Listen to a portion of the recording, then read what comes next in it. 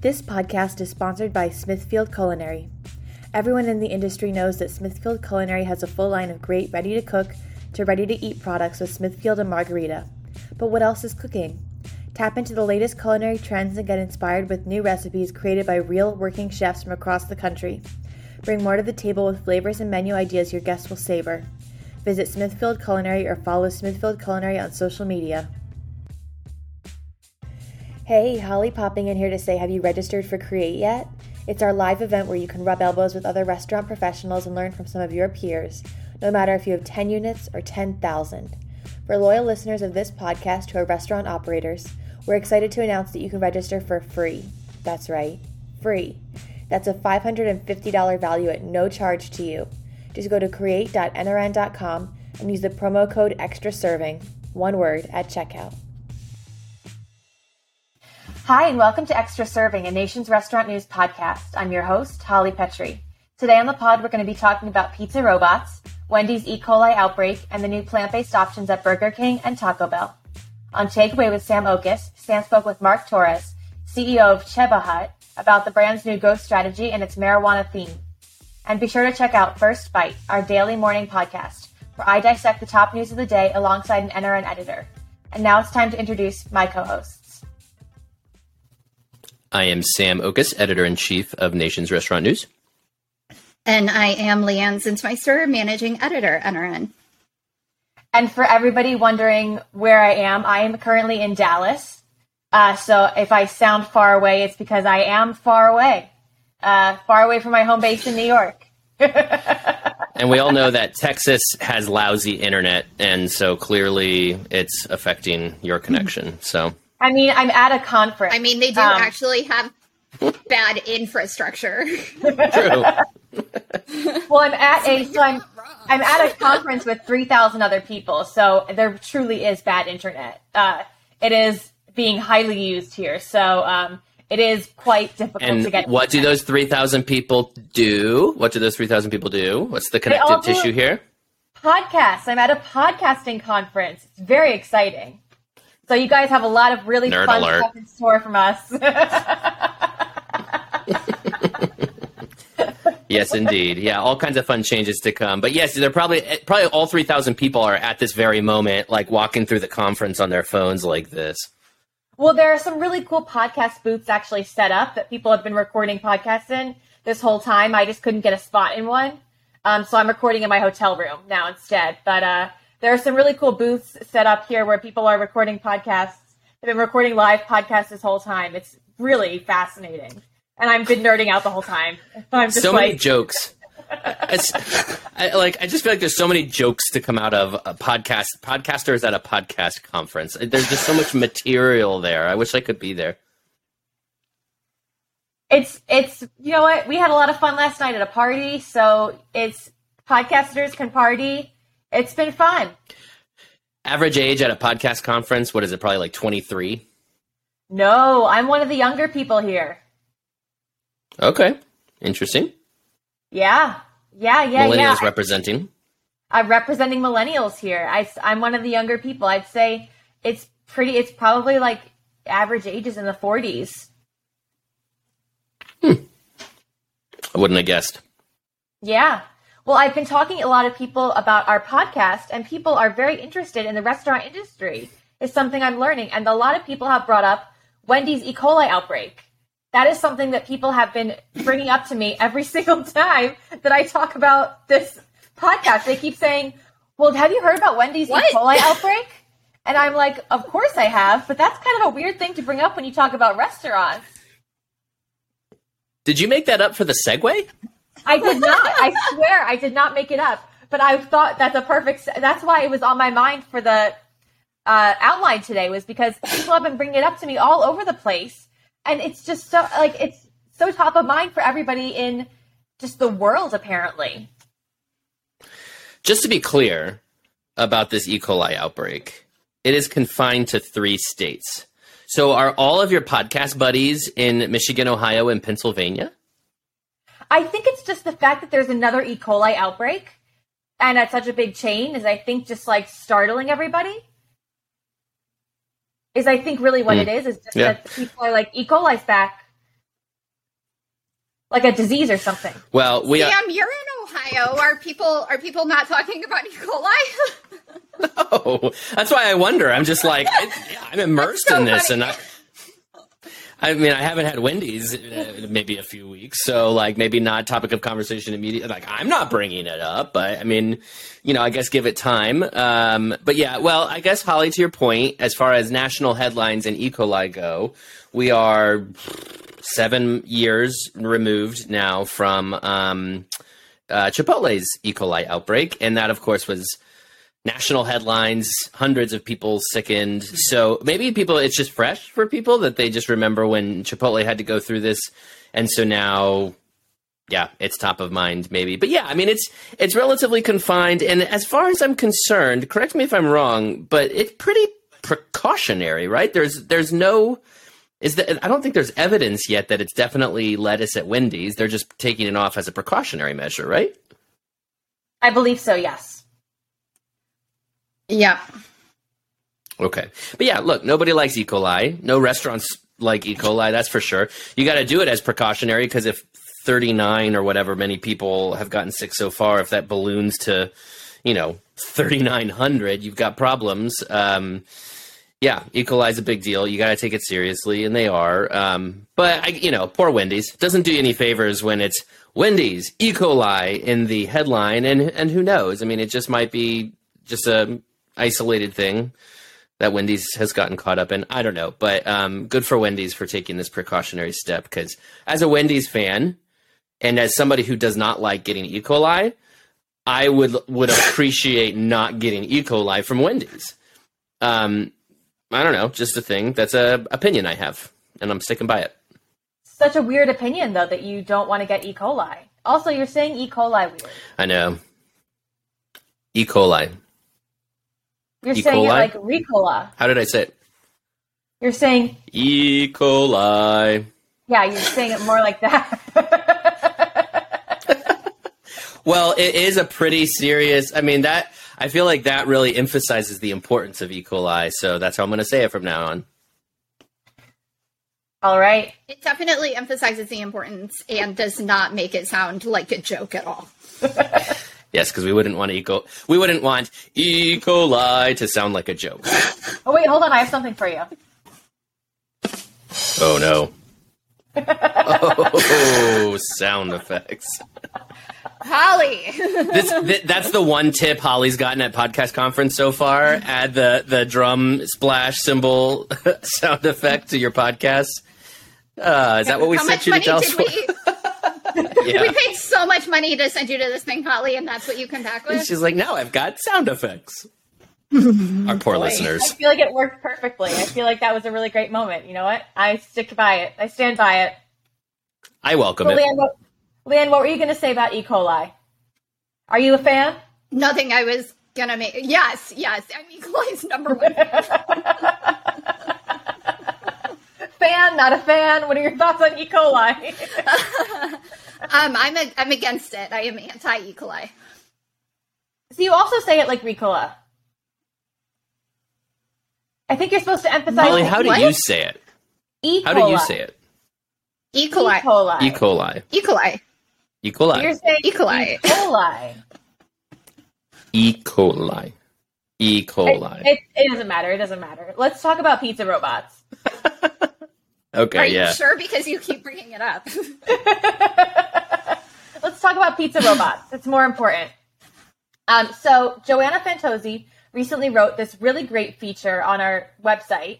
Go and check it out, nrn.com, about pizza robots and automation in the pizza industry. So what do you guys think about this new trend of, it's not really a new trend. I mean, we've seen automation in the pizza industry for a while, but it's really becoming bigger now than it has been before. So what do you guys think about automation in the pizza industry and pizza robots and what this means for the future of this segment? Leanne, I'll start with you.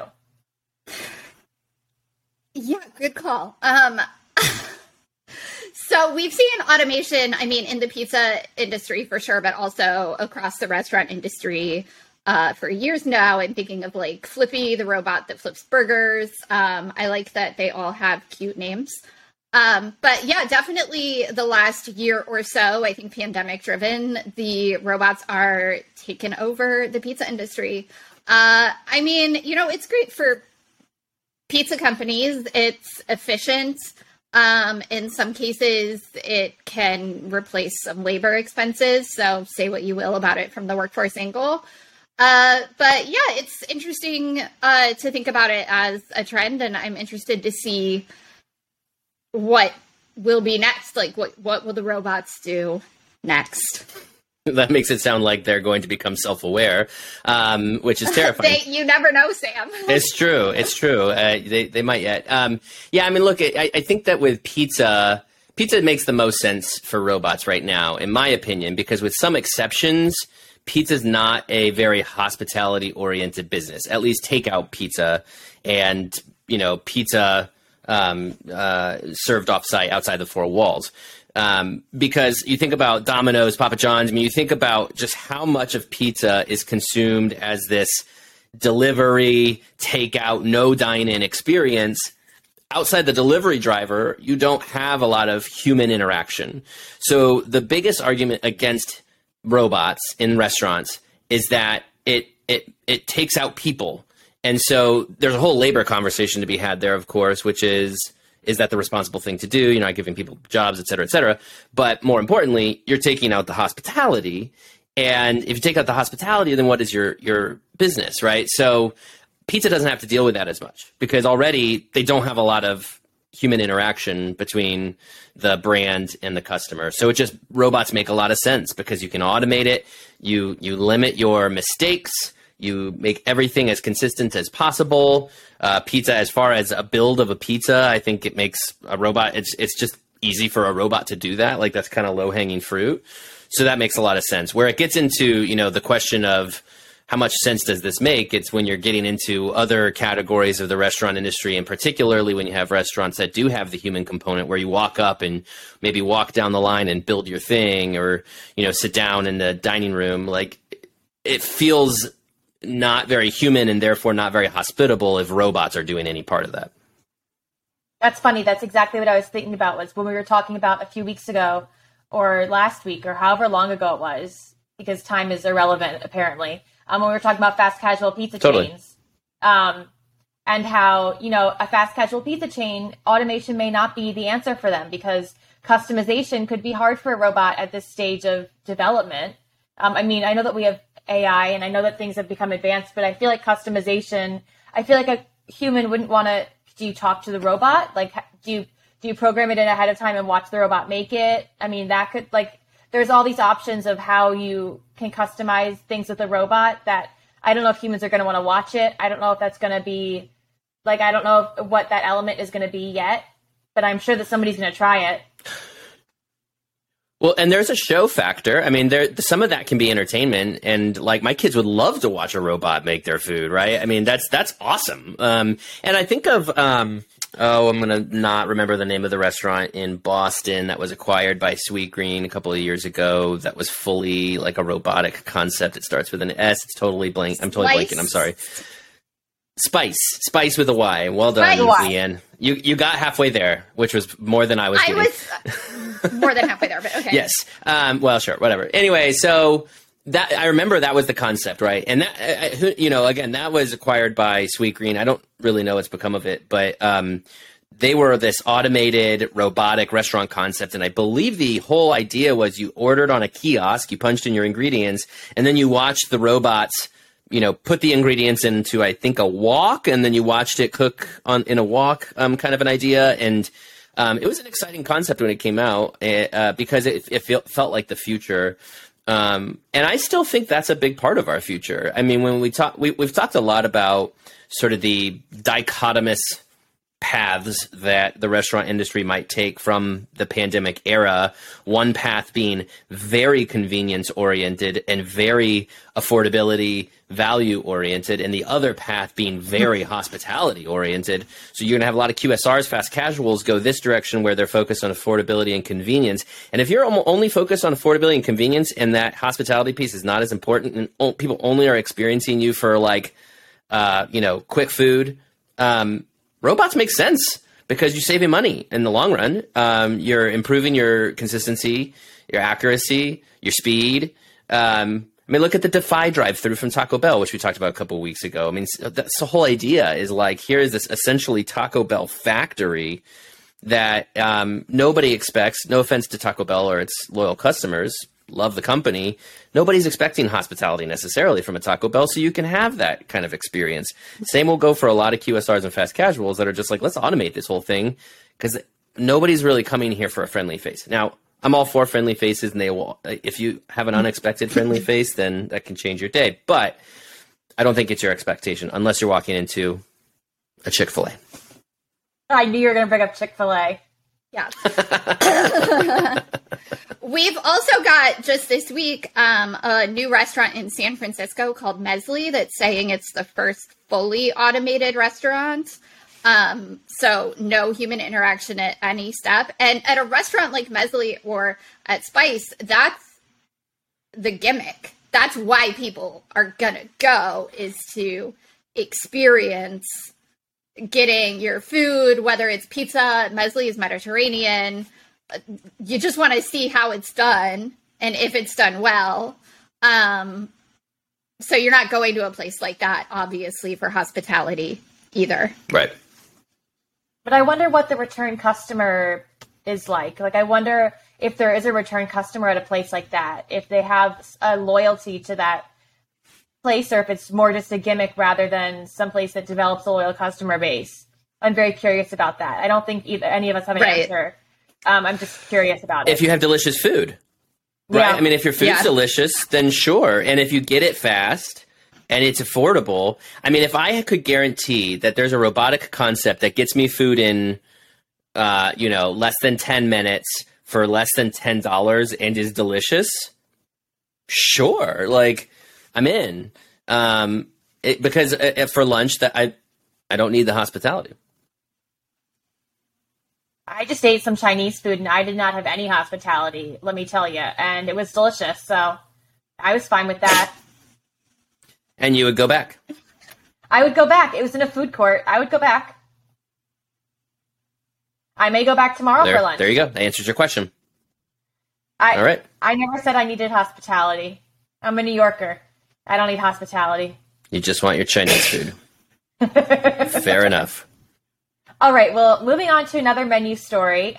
We get to talk about some plant-based foods, which I feel like we talk about all the time now, but it's a growing trend. So Burger King and Taco Bell both introduced some plant-based options in the past week. Actually, Taco Bell introduced it on Friday and Burger King introduced on Monday. So literally right after each other. So what do you guys think about these new plant-based proteins? So Burger King's is a chicken sandwich, which is interesting to me. Yeah, I think... Oh, do you want me to talk about Burger King? I was going to jump in on Taco Bell, but... You left such a big gap in there for us to jump in. Holly queued me up, and I'm ready to talk about something totally different. Go for it. Talk about whatever you like. Talk about Taco Bell. So Taco Bell is testing a proprietary plant-based protein. I think this whole thing is really interesting because Taco Bell is somewhat famously considered to be a really good fast food chain for vegetarians already, because so many, I think almost anything on their menu can be made with beans instead of meat because they have the beans already. And so just like historically, it's been Taco Bell is the place to go if you're vegetarian looking for fast food. So I'm interested in why they're now adding a non-bean proprietary. It's made from soy and peas. I'm not vegetarian. I try to eat plant-based. Personally, I will tend toward the beans-based items from Taco Bell instead of trying a new protein blend. But there must be, we know there's demand for plant-based protein, and Taco Bell must be seeing a demand for a specific kind as opposed to just using beans and potatoes as substitutes for everything, which is what I do as well. So That one's a bit of a question mark for me, but I'm curious to see how these tests go. Taco Bell also tests a lot of menu items all the time. They've announced another new menu item test since last Friday. But this one does intrigue me, and I'm interested to see how it performs and if it rolls out farther. Yeah, Taco Bell has a busy R&D department. I will give them that. Among other things, by the way, I love Taco Bell. I'm not meaning to get on here and bash Taco Bell. I have so much respect for that company. Both of these are important for two different reasons. I think the Burger King test is important because plant-based chicken has not gone mainstream like plant-based beef has. And so, and Burger King was one of the first national QSRs to bring the Impossible option onto menus.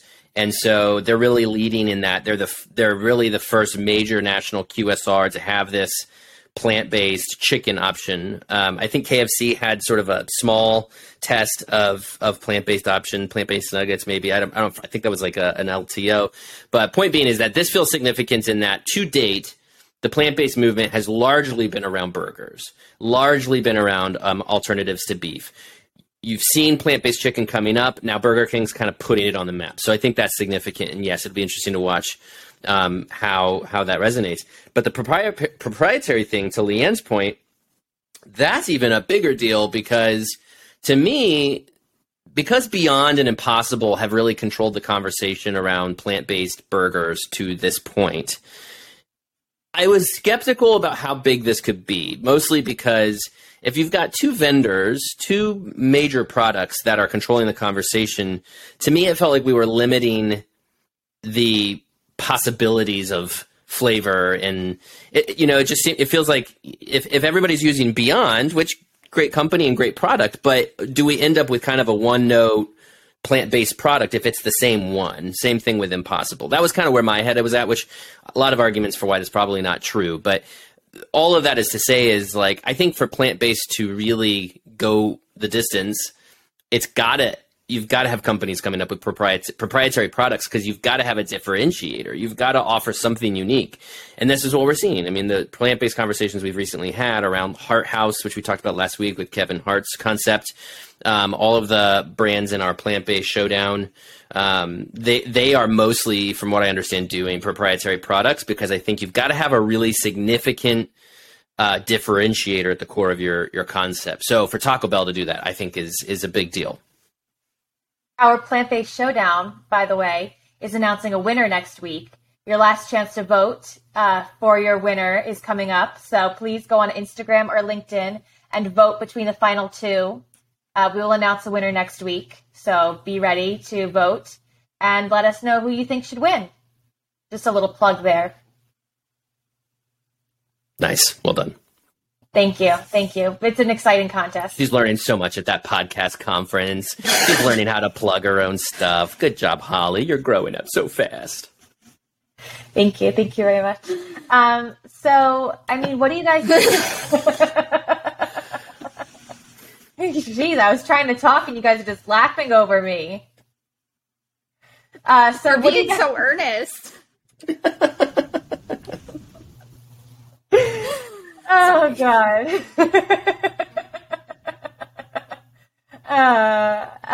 Okay, so it's time for happy news, happy news, happy news. It's time for happy news.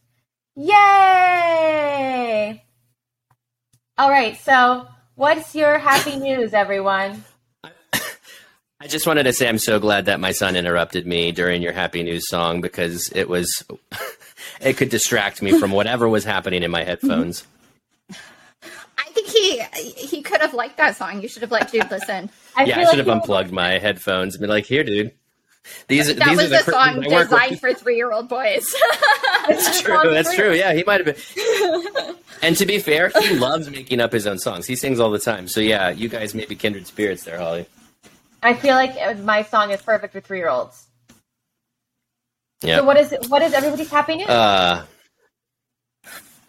don't know. Happy news. Gosh, it's been not a very happy week. Not that it's been a not happy week. It's just not been a happy week. Okay. Last night ate. Our family went out to dinner at a brewery and had a food truck kind of experience, which, remember when it was like food trucks and breweries, like that was a thing, it was like a big deal. I don't know, maybe it still is, but like when I had kids, of course, it was like my life went away, and so I didn't do it as much. But now we're reclaiming our life now as our kids get older. So anyway, we took the kids to a brewery, ate food at a food truck. That was a happy thing. You got a long time. That's about all I got. Like I know, I sure do. I will say I have happy travels ahead. Next week I'll be in Salt Lake City for Restaurantology. So I guess I'm not going to be on Extra Serving next week. Sorry, everybody. But I will be maybe seeing some of you there in Salt Lake City at Restaurantology. I will be moderating a conversation with the two co-founders of Saigon Hustle there, the two women who founded that concept. If you want to know more about that, I did a podcast with them on Takeaway a few weeks back. And then just a few weeks after that, we will all be in Denver for Create, and we have lots and lots and lots of good content there. And you probably have already heard in this podcast that we are happy to extend to you free registration as a loyal listener of Extra Serving. Please do come join us because we're all going to hang out. We're going to do some podcasts. It's going to be fun. That's happy news. That is happy news. Sam's not as dedicated as I am. He won't do a podcast at a conference. You mean like the one you're doing right now? Or, I mean, you're literally supposed to be doing podcasts at the conference that we're hosting and Create, like that's your job. I mean, you don't do one at Restaurantology. No, she means when you're in Salt Lake City. Oh, that's fair. If you want to hear my excuse, it's that I don't want to travel with a microphone. Maybe I will. Gosh, I'll do it. God. I'll take my microphone. I don't want an excuse that we can use because I didn't know that. Nope. Not you guys. Only mine. That's happy news. Happy news is that she just learned she can use that excuse. Great news, guys. I'm just not doing things anymore. You want to use the I don't want to excuse? You got to be the boss. There you go. Okay. Yeah, well, don't forget, we know your boss. So. Fair point. I mean, it's not like this is going to be public or anything, this conversation. Not like anybody's going to ever hear this, yeah? Or not on the record at all. No, it's public in two places. No. Perfect. Cool. Good. We may even be using some new streaming platforms in the future. So, who knows? We may be public in more than two places. So, Leanne, what's your happy news? Just all the dead air that you just got. That was happy news. My happy news also involves a food truck. I do think that Sam's thing about how food trucks used to be everywhere is just related to the fact that he started having kids 5 years ago. Because I'm pretty sure food trucks are still everywhere. Oh, good. I'm happy for them. I'm happy for them. In my childless experience, that's still a thing. I'm glad to hear that. We've got this restaurant here in Brooklyn called Chilos. One of them is around the corner from me. And at least the one by me, it opened during the pandemic. It's almost entirely outdoors. It's got like an indoor space that fully opens up to outside. And then it's just got picnic tables everywhere. And they serve tacos out of a food truck that is there permanently. It's their food truck. It's just parked there. So you go and get tacos from the food truck and sit at the picnic table and drink spicy margaritas. And I did that last weekend, and that was just a wonderful, we had a brief, what? That's not a word. We had a brief making up words over here. We had a brief reprieve from the hot weather here in New York. It's over now. It's very hot here. Just so you know, Holly, brace yourself, although you're in Texas, so I'm in air you're ready. I'm in freezing air conditioning. But last weekend, it was not as hot and it was not humid. So sitting outside, eating tacos and drinking margaritas was the perfect Friday night activity. So that was happy news for me. That sounds nice. Happy it is, news. Sam. Happy news. Happy news. Happy. Even though we're ending this segment with me frowning. Sam I feel like that's so a pretty sad. constant face that you make.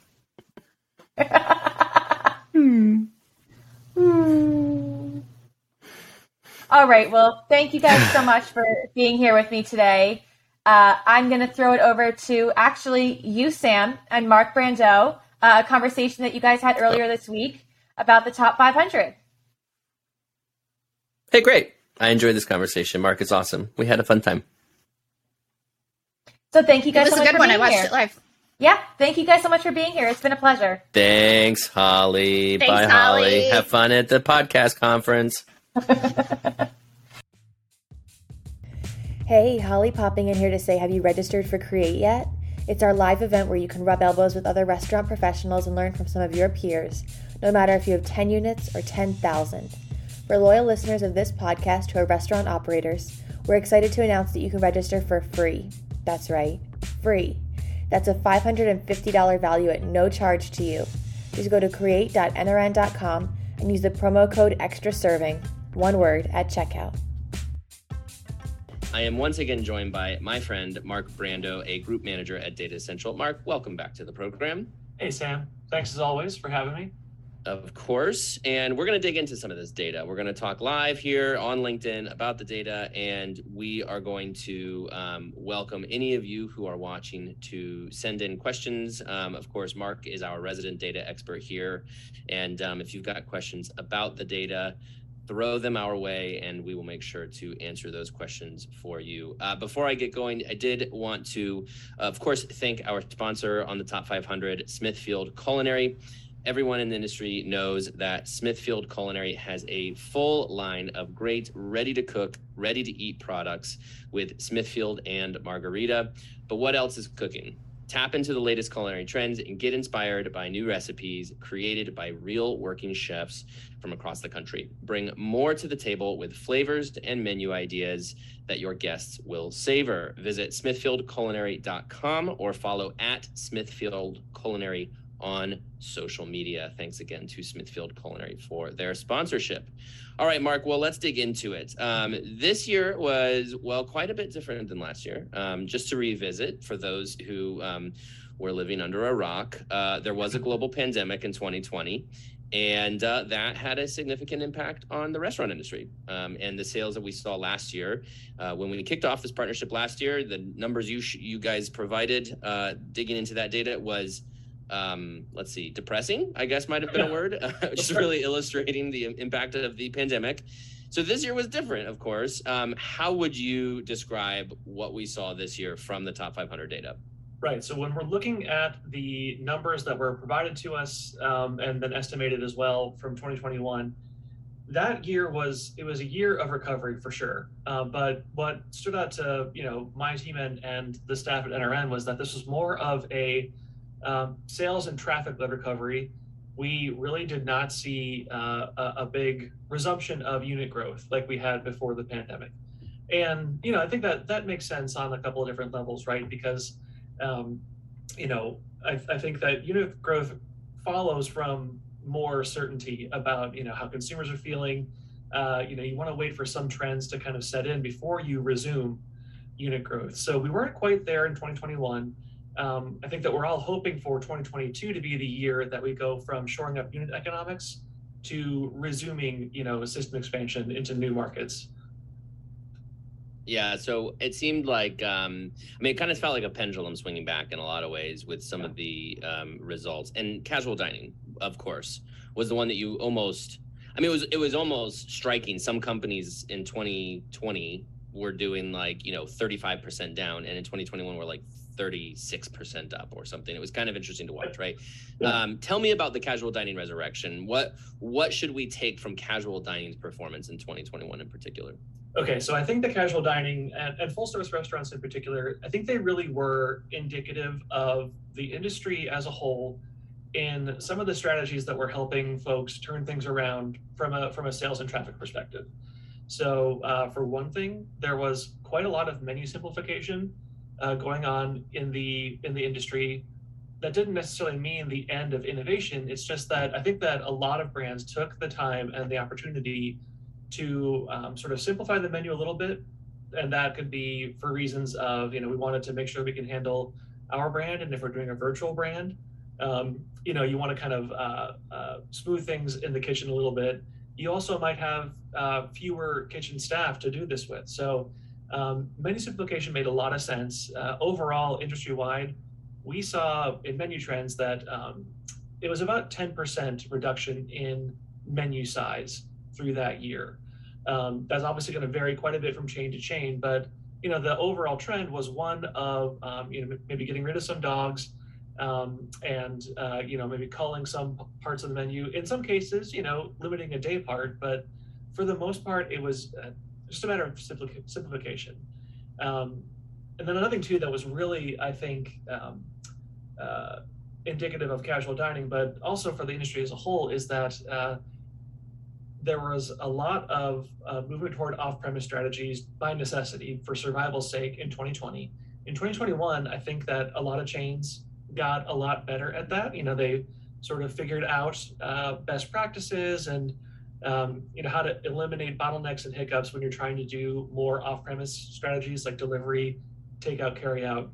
So while that was getting better, dine-in also started to come back a little bit.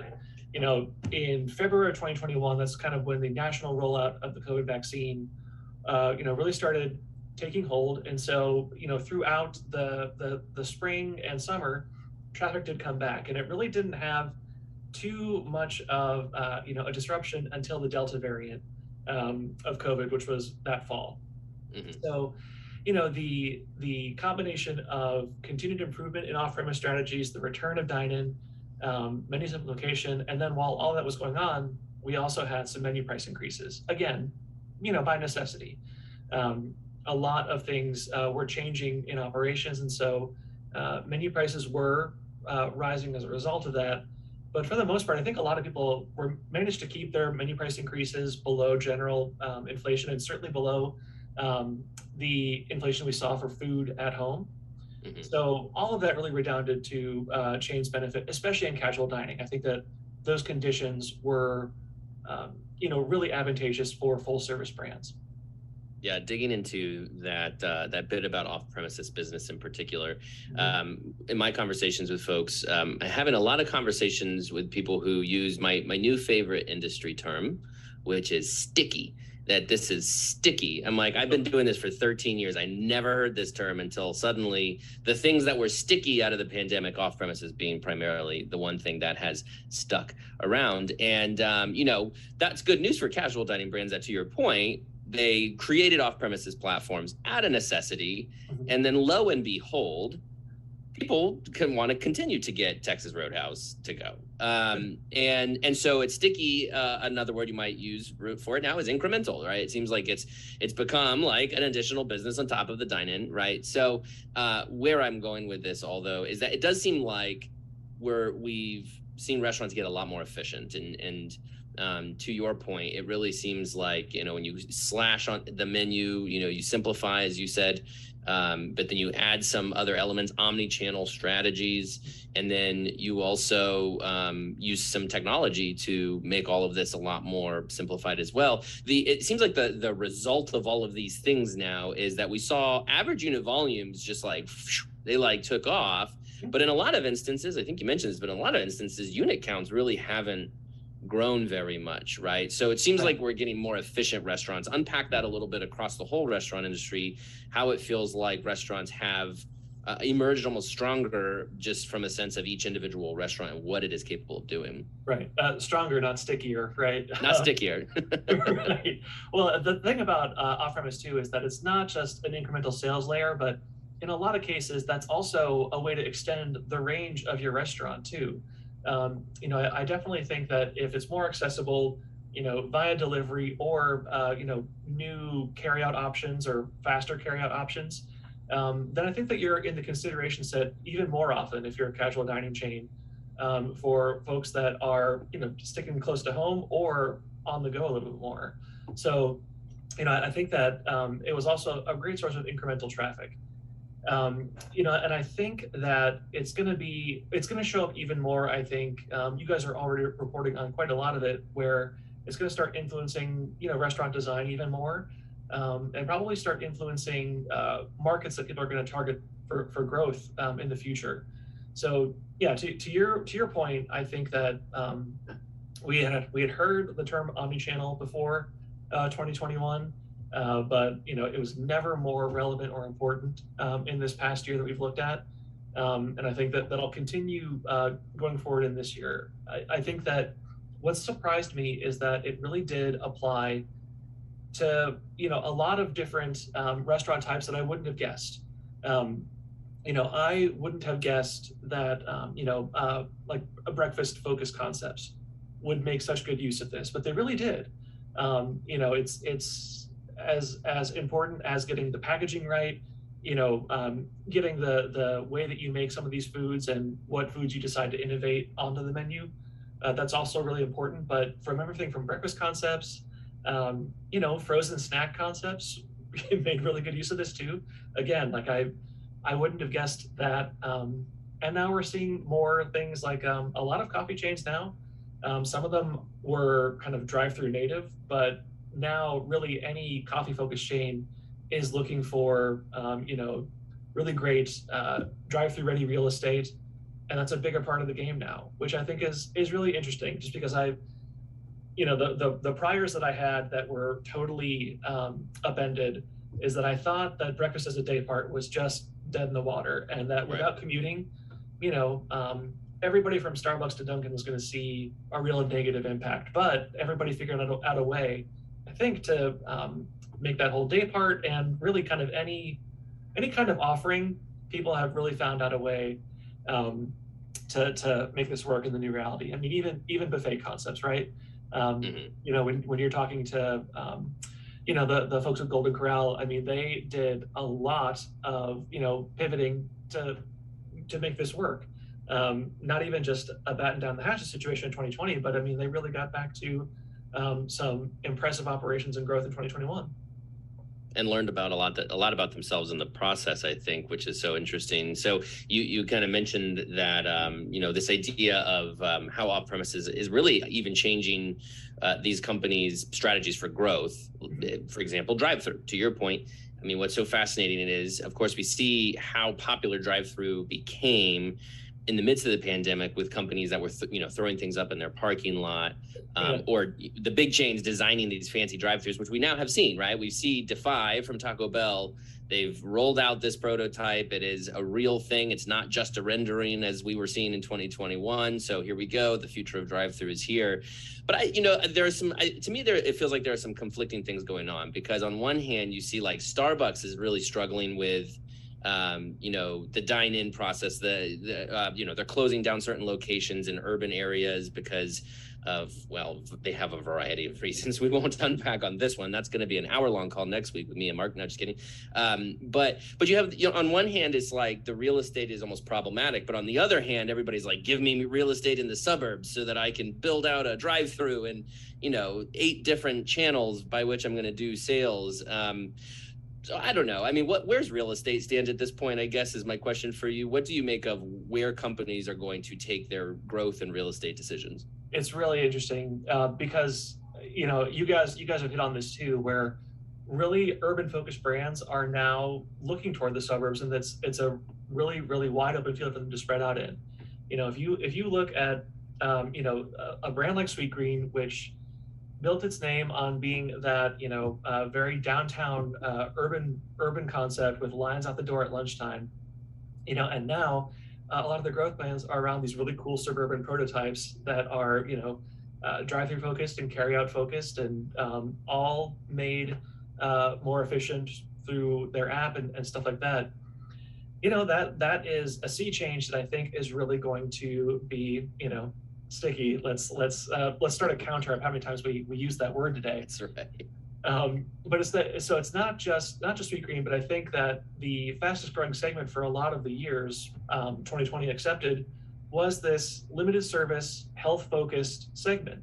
Sweetgreen being kind of the big publicly traded name in there, but Smoothie King, Tropical Smoothie Cafe, and a lot of upstarts in the juice segment.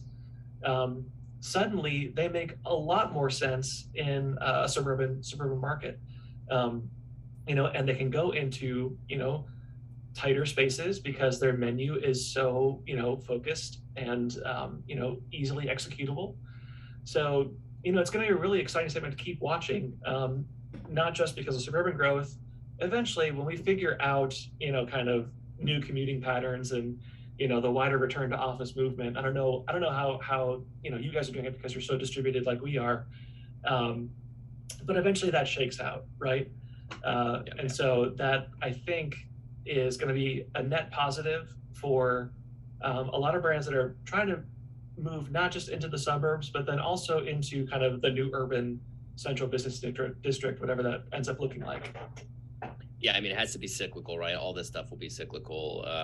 The remote work, right? Yeah, we've been doing this long. We've seen these trends. I mean, the remote work trend in particular, on one hand, probably overblown in terms of it's a lot of the major cities on the coast that are seeing a big trend in remote work, right? And at the same time, they have seen a lot of folks, flee the cities, go for cheaper real estate. At a certain point, a lot of people are going to realize, oh, well, that real estate is accessible now, and younger generations always want to move in, right? So anyway, all it is to say is, who knows what these trends, the stickiness of these trends, who knows whether they remain sticky for long term or not. Anyway, I'll stop saying that word. The top 10. Let's talk about some of the top 10 movers and shakers, right? Movers and shakers generally, but let's start with the top 10 because I thought was interesting. Chipotle's in the top 10 now, which, only matters probably to data wonks like you and I, but it's fascinating to see. It's like that slow climb, right? They made it into the top 10. You see Subway is perilously falling, I would say, as compared to its peers in the major QSR space. McDonald's did very well. Starbucks did very well. Of course, Chick-fil-A outperforms just about everybody on the planet. Tell me about the top 10 in your opinion. And let me just wait 1 second because my garage door is closing. And okay, so it's school pickup right now. So we just got one kid home, and we're gonna pick up the other kid right now. So yeah, in the top 10, Chipotle landing on the top 10 was kind of a long time coming. And so it finally happened last year, and kind of Subway struggles again. This has been a trend for a couple of years, and really I think what might have accelerated that last year is that they still were one of the brands that had the most movement in terms of unit count, just unfortunately to the negative side.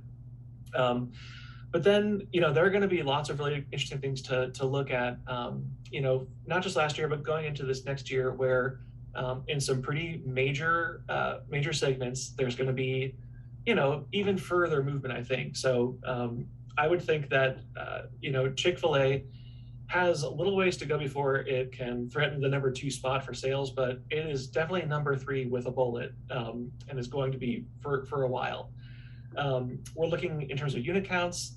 There's going to be probably some shift where pretty possible that Domino's might overtake Pizza Hut in pizza, which is really interesting. You still have 4 pizza chains that are, certainly already very, very big or growing fast off a big base. Not just Pizza Domino's, but then also Marco's and Little Caesars. Those last 2 have just had years of momentum, it seems. And then otherwise, McDonald's, it was good to see McDonald's have, a very successful sales and traffic year.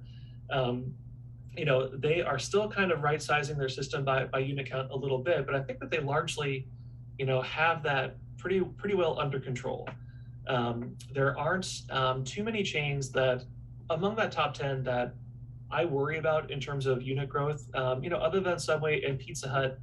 And, I sort of wonder if they're kind of coming in for a bit of a soft landing here over the next couple of years. I don't know if there's a lot of, unit rationalization left to happen there. And then we're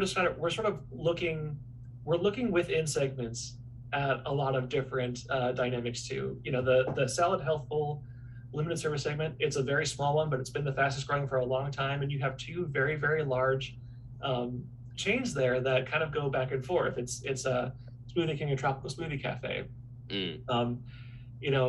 There are, I'm keeping an eye on limited service Asian. That's one where, Panda Express is by far the biggest chain in that segment, but its growth doesn't seem to be at the expense of any other competitor. They actually kind of built the category.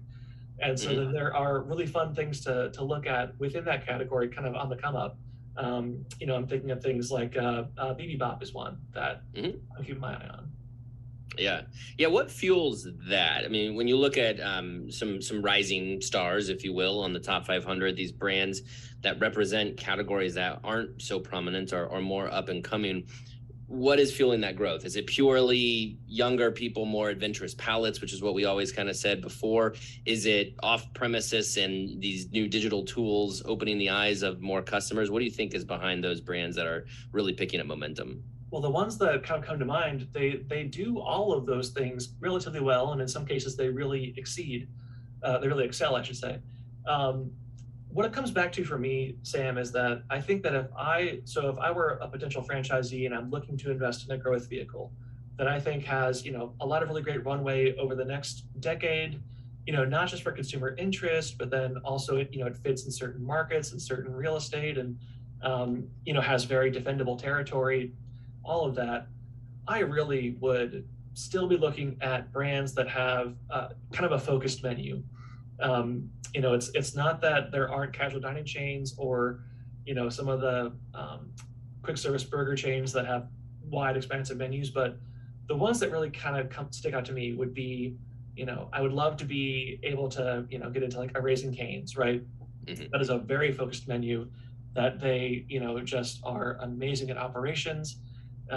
They fit trends for off-premise really, really well, things like that. I think a lot of the smoothie and juice chains, again, it's could be a single panel of a menu board, but very, very appealing. They fit trends toward healthfulness. They appeal to younger demographics, and they fit in urban and suburban real estate. I think I mentioned before that a lot of the coffee chains, so many of them now they're building new stores that are, drive-through from the beginning. Some of them are just like sort of drive-through native. I mean, I think about like, Dutch Brothers kind of, that's what they built their brand on before going public. And it just sort of makes sense in a lot of different ways. Crumble Cookies, again, like they have, a small number of core, cookies. They have a small number of, rotating offerings as well. But at the end of the day, it is very, limited equipment, limited recipes, and then sort of endless marketing, right? Endless ways to kind of get in front of customers and build excitement. And I feel that way too about like a Velvet Taco, because again, small, relatively focused core menu, and then they've got the rotating weekly taco feature. So it really just constantly drives their marketing, which is kind of the name of the game in an environment right now where unit growth is still kind of in a wait and see mode. It's about driving traffic. And so there are brands out there that drive traffic with a limited menu. And I think that that's kind of a really great sweet spot to be in.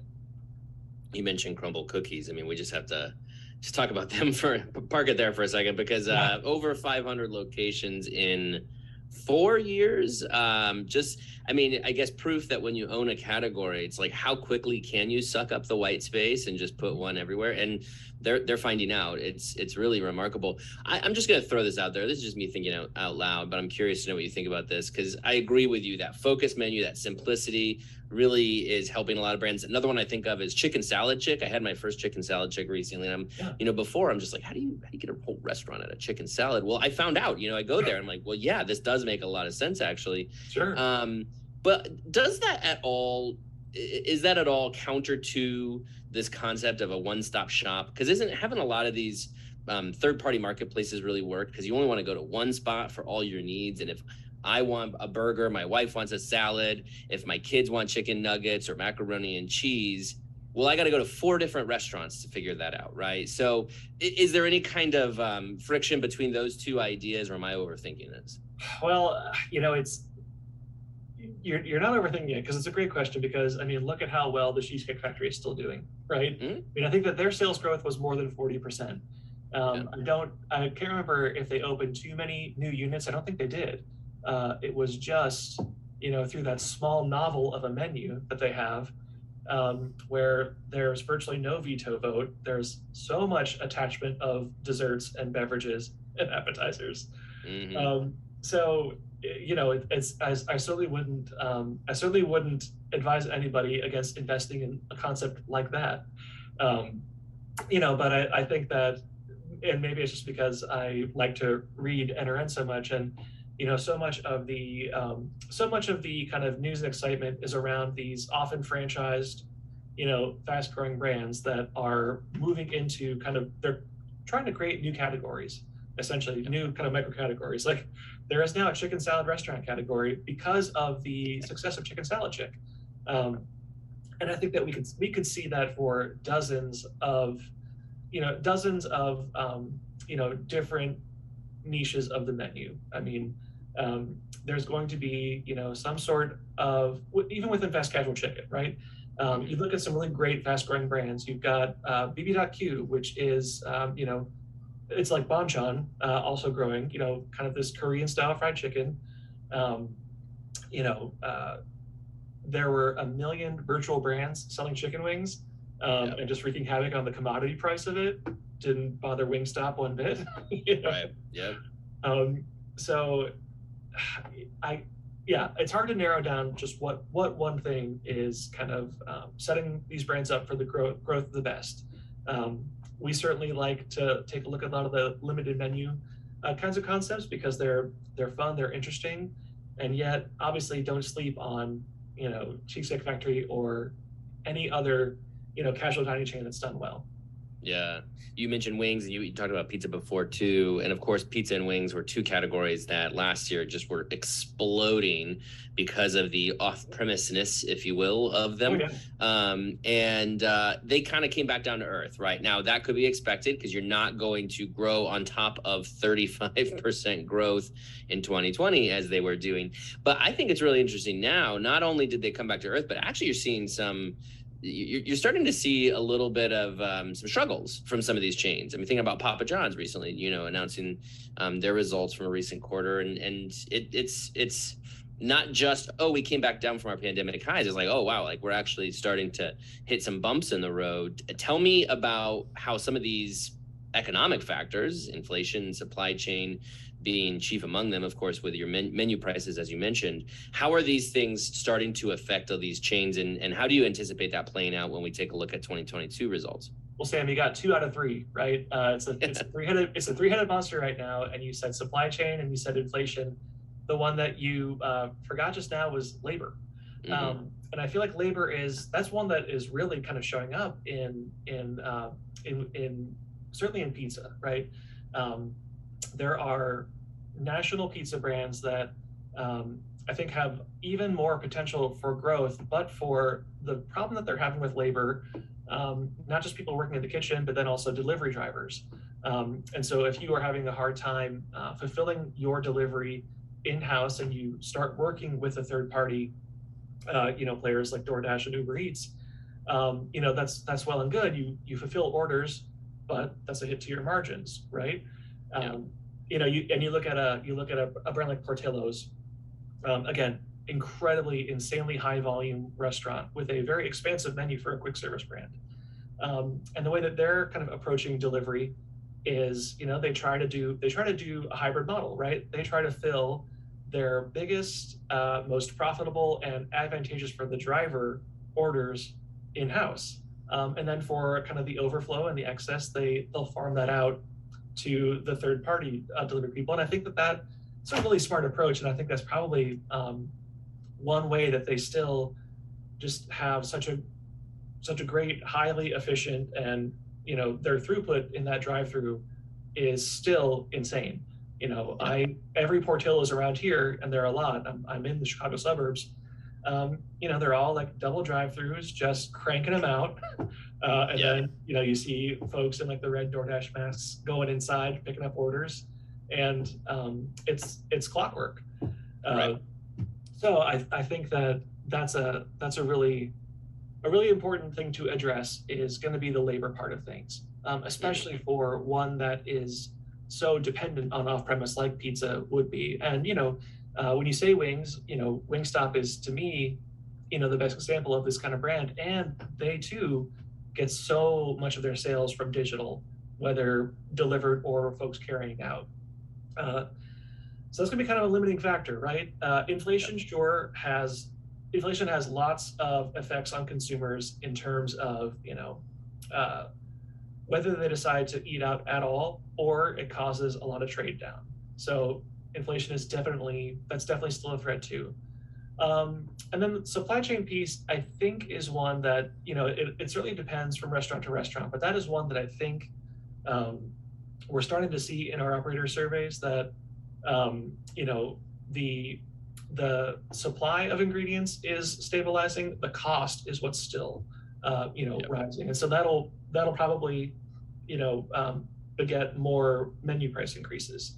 Because it's actually, as much as they've risen, a lot of the public companies at least still acknowledge that they still have room to go in terms of price increases that they can take and still be below grocery inflation and below competitive set. What do you make of 2022 so far? I mean, we're 8 months in now. Of course, we never did get to those roaring 20s everybody talked about 2 years ago. Maybe we never will. I don't know, because apparently we're heading right into a recession. But I have to imagine that 2022 will show signs of continued growth for the industry. But if you're looking at the numbers right now, looking at just anecdotally what some companies have got going on, what's your hunch for where 2022 lands? So this is something that I thought differently before we took a more recent look at the data. So my hunch going into 2022 is that, okay, 2021, we had such a good improvement on unit economics. We saw, benefits and growth in AUVs and total sales, even without a lot of unit growth. So I thought, okay, what a great base of strength to build on and get back to unit growth. But now I'm not so sure, and we really have to wait and see when we get our data for this year, next first quarter, because, so for one thing, labor is such a headwind for so many of these brands. And then I'll just tell you that we took a kind of a brand new look at location-based data through this year, because somebody else had asked us about, failure rates of restaurants. Because they were like, okay, how badly did things, fail more than usual? And they defined that as, okay, a restaurant opened, how many of them closed within a year of opening? Sort of what's sort of a baseline for the industry? How did that look in the pandemic? How does it look now? So 2019, that rate of kind of closing within the first year, all restaurants in the country, was about 5%. Okay. And then, so we looked at, okay, so how was it in 2020? And that failure rate was actually lower. It actually fell from 5% to 4%, but reason being was that fewer restaurants opened. Right. So the effect that had, that the pandemic had, was just that people canceled plans or delayed plans to open a new restaurant to figure out what the heck was going on. Yeah. So the failure rate, down to 4%. So we looked at year to date. So everything that opened in 2021 up through the end of July, because we're looking at a trailing 12 months, to sort of see what the rates were, and the failure rate rose to 12%. So the failure rate is way back up, exceeding normal levels. And to me, my initial guess at why that is because of this three-headed monster of inflation, labor shortage, supply chain disruption. When it came to the pandemic, it was all just like, my traffic's going to fall off a cliff. What do I do? Sort of figure that out. But now it's just this kind of, I hesitate to use too dumb of a word, but like polycrisis, meta-crisis, whatever you call it. We've got these three things that reinforce each other negatively. It's hard to, fix just one without the other two still delaying your progress. And so I don't know what that's going to do to unit counts. I imagine that, some of these brands that had a really, really good 2021 will probably carry that momentum through to 2022. Others that are sort of holding tight and kind of fixing their unit economics and getting more efficient, maybe they'll grow, maybe they'll wait even further. And then there will be, I think, still some failure rates because people were optimistic at the end of 2021 and finally put plans through. Takes a while for that stuff to get built, permitted, open. and then they opened into, the highest gas prices in a decade, the worst inflation since the 70s. And then labor is shaking out because we've never had a pandemic that changed going to work on such a fundamental level. Right. So I wish I had a better answer than just sort of a cop out of we have to wait and see, but we really have to wait and see, because the data that we have so far for 2021 into this year from a unit count perspective is it's a little worrisome. It's causing trouble staying open. I just had to wonder if all of this leads to more simplicity, going back to what we were talking about earlier, because if you think about it, not that this is some cheap endeavor to do, but you think about if you look to more automation and technology to replace for labor, then you simplify your menu to limit the number of SKUs that you have to source, and thus kind of eliminate some of those supply chain challenges. Yep. And if you do focus on simplicity and you can widen your margins, then you don't have to take the price hikes like you are right now. I don't know, maybe just wondering if this is all a case for more simplicity in the industry, because you have to really protect those margins at all costs, which ultimately is what's affected by this three-headed monster you're talking about. Well, wouldn't you rather have kind of the solution be simplicity than what the solution widely across the industry, no matter what restaurant you were in 2008 and 2009, it was all just a huge pivot to value, right? Mm-hmm. Which got the job done, but I think it definitely set the industry back a little bit in terms of how you could innovate your menu and what you could charge to protect your margins. We sort of, as an industry, got stuck in a very, very low cost, low price point strategy across the industry for a while after that last bad recession and financial crisis. Mm-hmm. So in response to this pandemic and then the trailing effects of the pandemic, a lot of operators have been saying in surveys that we've been asking, a lot of them are saying that this year and the after effects of the pandemic are worse than the pandemic, in terms of their operations and finding people and finding the right way to market to customers.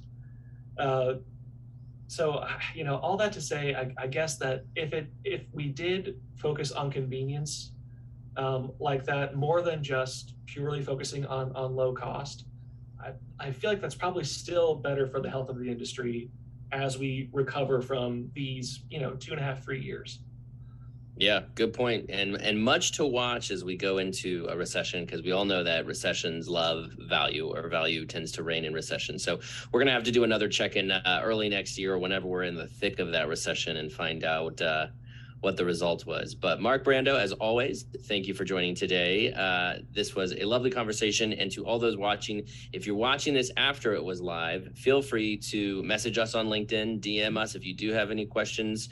Our emails are probably very easy to find online too if you Google us. So we are here for you. Once again, thank you to Smithfield Culinary, our sponsor on the Top 500. Oh, and finally, most importantly, to follow up on the Top 500, go to nrn.com/2022 Top 500. All one word, nrn.com/2022 Top 500. You can get all the information Mark and I were talking about, all the charts, the data, all the good stuff. Thanks again for participating. Mark, thanks again, and we'll talk again soon. See you and everybody at Create. That's right. Nice. Yes, come to Create.